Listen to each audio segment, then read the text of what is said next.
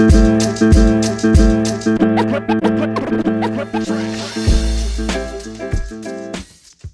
right, Buffalo Bills fans, welcome to the latest episode of Breaking Buffalo Rumblings. This is your host, Anthony Marino.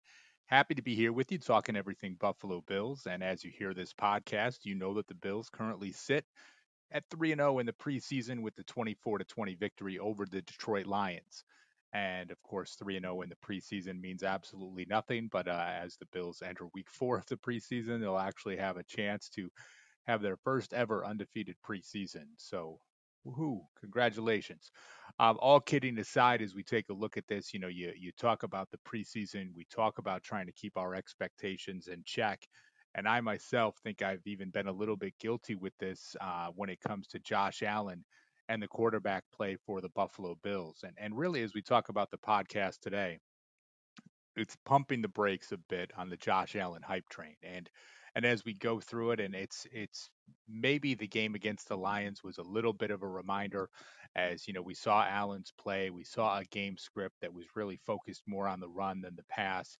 But really, the reminder of the interception that got called back because of the penalty, the roughing the passer call on Allen, the interception that he even quoted as calling hero ball, that we as fans can take a look and just be reminded that Josh Allen is still a young quarterback, still has a lot of room to grow in the NFL, and he still needs to cut down on those types of mistakes for him to be successful in the 2019 season. And I say this, right, because you get the updates from training camp. You see him in the first 2 weeks of the preseason. You know what Allen can do. Again, you talk about not getting too excited in the preseason. You think back to the games against the Colts and the Panthers where Allen definitely, flashed and showed some great progress that he had made. Then you come into this game against the Lions, and you've got Allen really just handing the ball off a lot, right? Almost inverting the run to pass option ratio that he would have had in the first 2 weeks of the preseason. So now you've got Josh Allen comes out and just kind of a mediocre preseason performance. And again, I'm not putting too much on the preseason, but I think as you go into it, right, you don't want your highs to get too high and your lows to get too low. So when I say that, we pump the brakes a little bit on the Josh Allen hype train, I'm not saying that we stop it. I'm not saying that we, put it in the garage and everybody gets out and we talk about starting Matt Barkley, because those of you that suggesting that, you have to be realistic with yourself and know it's not something that is going to happen this season. But think to yourself, okay, let's take a step back. Let's get our expectations in check, and let's really focus on the positives that we can moving forward. And I think when we talk about the positives moving forward for Josh Allen, it's his recognition of what he should and should not be doing. But for us also to take a minute and look at all of the things around him and really what that can mean for the 2019 season. Yes, we want him to be the franchise quarterback for the Buffalo Bills, right? We would all say nobody wants that more than me, than Josh Allen to be that guy. But let's remember he's got 11 NFL career starts under his belt, a 5-6 record in those starts, and he's going to continue to make some mistakes. And as Bills fans, when you have a second year quarterback, whoever it is, you've got to be willing to live with some of those mistakes. And I would say the same thing about Lamar Jackson, Josh Rosen, Sam Darnold, or Baker Mayfield, right? All of these guys, it seems like they could have bright futures ahead of them, but there's going to be some mistakes. There's going to continue to be some growing pains. And Josh Allen truly falls into that category. But as you do take a look at it, right, there is still plenty of reason to be optimistic around Allen and what he can mean for the Bills in the 2019 season. And so much of that, yes, starts with just him as the individual, the way he commands a huddle, the way his teammates see him as a leader, of course, all of the physical gifts and abilities that he has. But let's not forget, right? You can look back to last year and see what he was able to accomplish with a below average wide receiver core, with a horrible offensive line, and a group of running backs that struggled to get going. Now, as you take a look forward to this year, and again, why I choose to be optimistic about Allen is he makes that progression. It is those three groups that are around him. And as we do go through with it, you continue to see where things can improve. not to get into too much of what took place in week 3 of the preseason, but it was nice to see the running game establish itself a bit more because I think that will be so important to Allen and the entire offense. I think for many of us, we saw those first 2 games in the preseason where the Bills came out throwing much more than they were running the football. And again, against the Detroit Lions, they looked to establish the run a bit more. With that, some of the runs were negated by penalty, but it was nice to see LaShawn McCoy um, look like LaShawn McCoy, right? And just be elusive in the pocket, get into open space, make some quality runs. With that being said, he's going to continue to right come up in conversation. So many fans think, well, does this mean they might look to trade him? Might this? Might that? Listen, if LaShawn McCoy can still produce and still be a successful runner for the Buffalo Bills offense, he will be a part of the success of the team in 2019. So, right, you've got McCoy as a factor. Frank Gore looked great against the Lions, right? If he can continue to be, let's call it number 2 in the 1-2 punch between himself and LaShawn McCoy. And then, of course, Devin Singletary. It looks like he is viewed as the future of the position, but it will be interesting to see how much time he will get during 2019. But if we have an effective Frank Gore and LaShawn McCoy in the backfield with Josh Allen, right? Just think of the security blanket that these two can provide, just being able to churn out yards here and there, and what that can mean for Allen. The other piece, when so many fans talk about the potential trading of LaShawn McCoy, I just look at it. I look at the rapport and relationship that he has with Allen, what it could do to the locker room. Again, if he can still play and if any bit of the burst that he showed on Friday night stays into the season, I think that is something that a player that can help Josh Allen and would love to see that moving forward. We've always, each episode, it seems like we talk about the changes to the offensive line, the injury to Quinton Spain, waiting to get more information on what that may look like. But when you talk about an improved offensive line, that should be much better for Allen. I'd love to see Mitch Morris start to get some snaps sometime soon and see what happens with the lineup once everyone is quote unquote healthy. And I say that with Quinton Spain going out, it'll be interesting to see if John Feliciano moves over to left guard or if they go more with an Ike Bodker, a Wyatt Teller, or even maybe a Spencer Long. If it were me right now, I could see that offensive line playing out with Dawkins at left tackle, Feliciano at left guard, Mitch Morse at center, Ty Seki at right tackle, and Cody Ford at the right guard spot. But again, right, you talk about why you would be optimistic about Josh Allen because he has a much better offensive line in front of him. When you look at how the offensive line performed on Friday night, thought they did a decent job.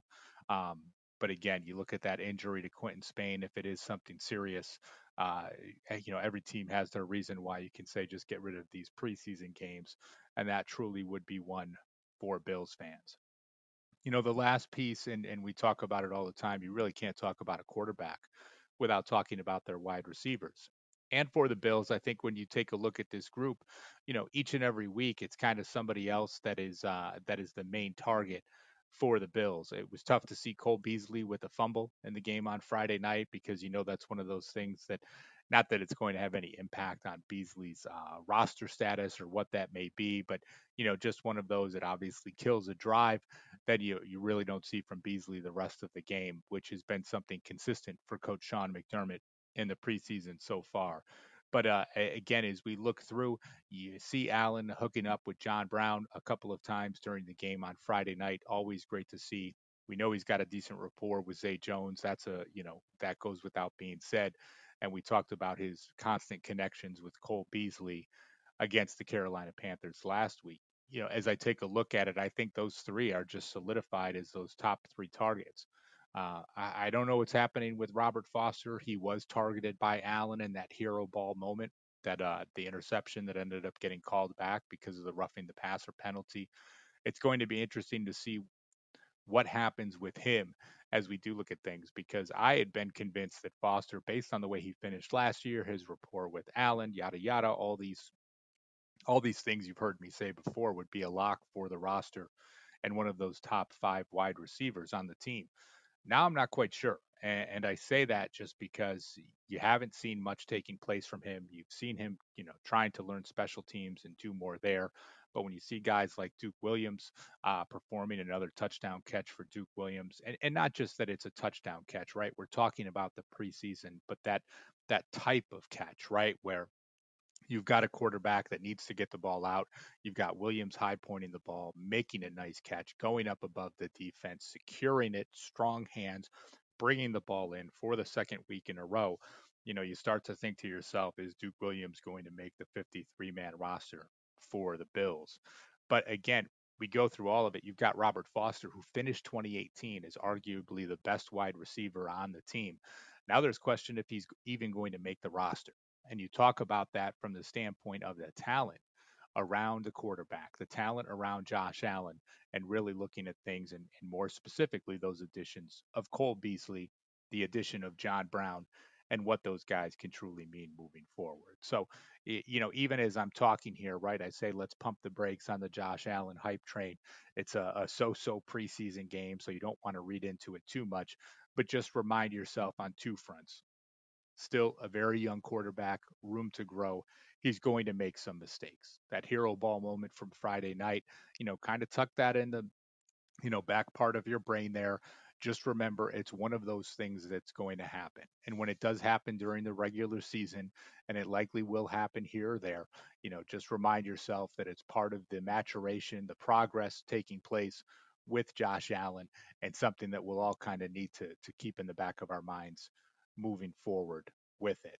The other piece is, though, as we do, look forward to this season, and you think of some of the highlights from Josh Allen in 2018 and what we want him to be in 2019, and just think how much better the supporting cast is around him than it was the year before, right? We talk about an improved wide receiver group, offensive line, and running backs. And I don't include the tight ends in there just because the injuries have really kept us from seeing what that group can really look like. But from a whole, the supporting cast around Josh Allen is so much improved from what it was in 2018. And I don't think anyone wants to forget about that, right? So you talk about his progress, you talk about the improvements around him, and that doesn't even take into account the added time that he has is getting more reps throughout the preseason, more reps throughout training camp and practice, and developing that rapport with Brian Dable. So, yes, we're pumping the brakes on the Josh Allen hype train just a little bit, but by no means are we getting off the Josh Allen hype train. And I hope that you'll continue to stick with us here at Breaking Buffalo Rumbling. So before we wrap up this podcast, I want to remind you guys, hit that subscribe button.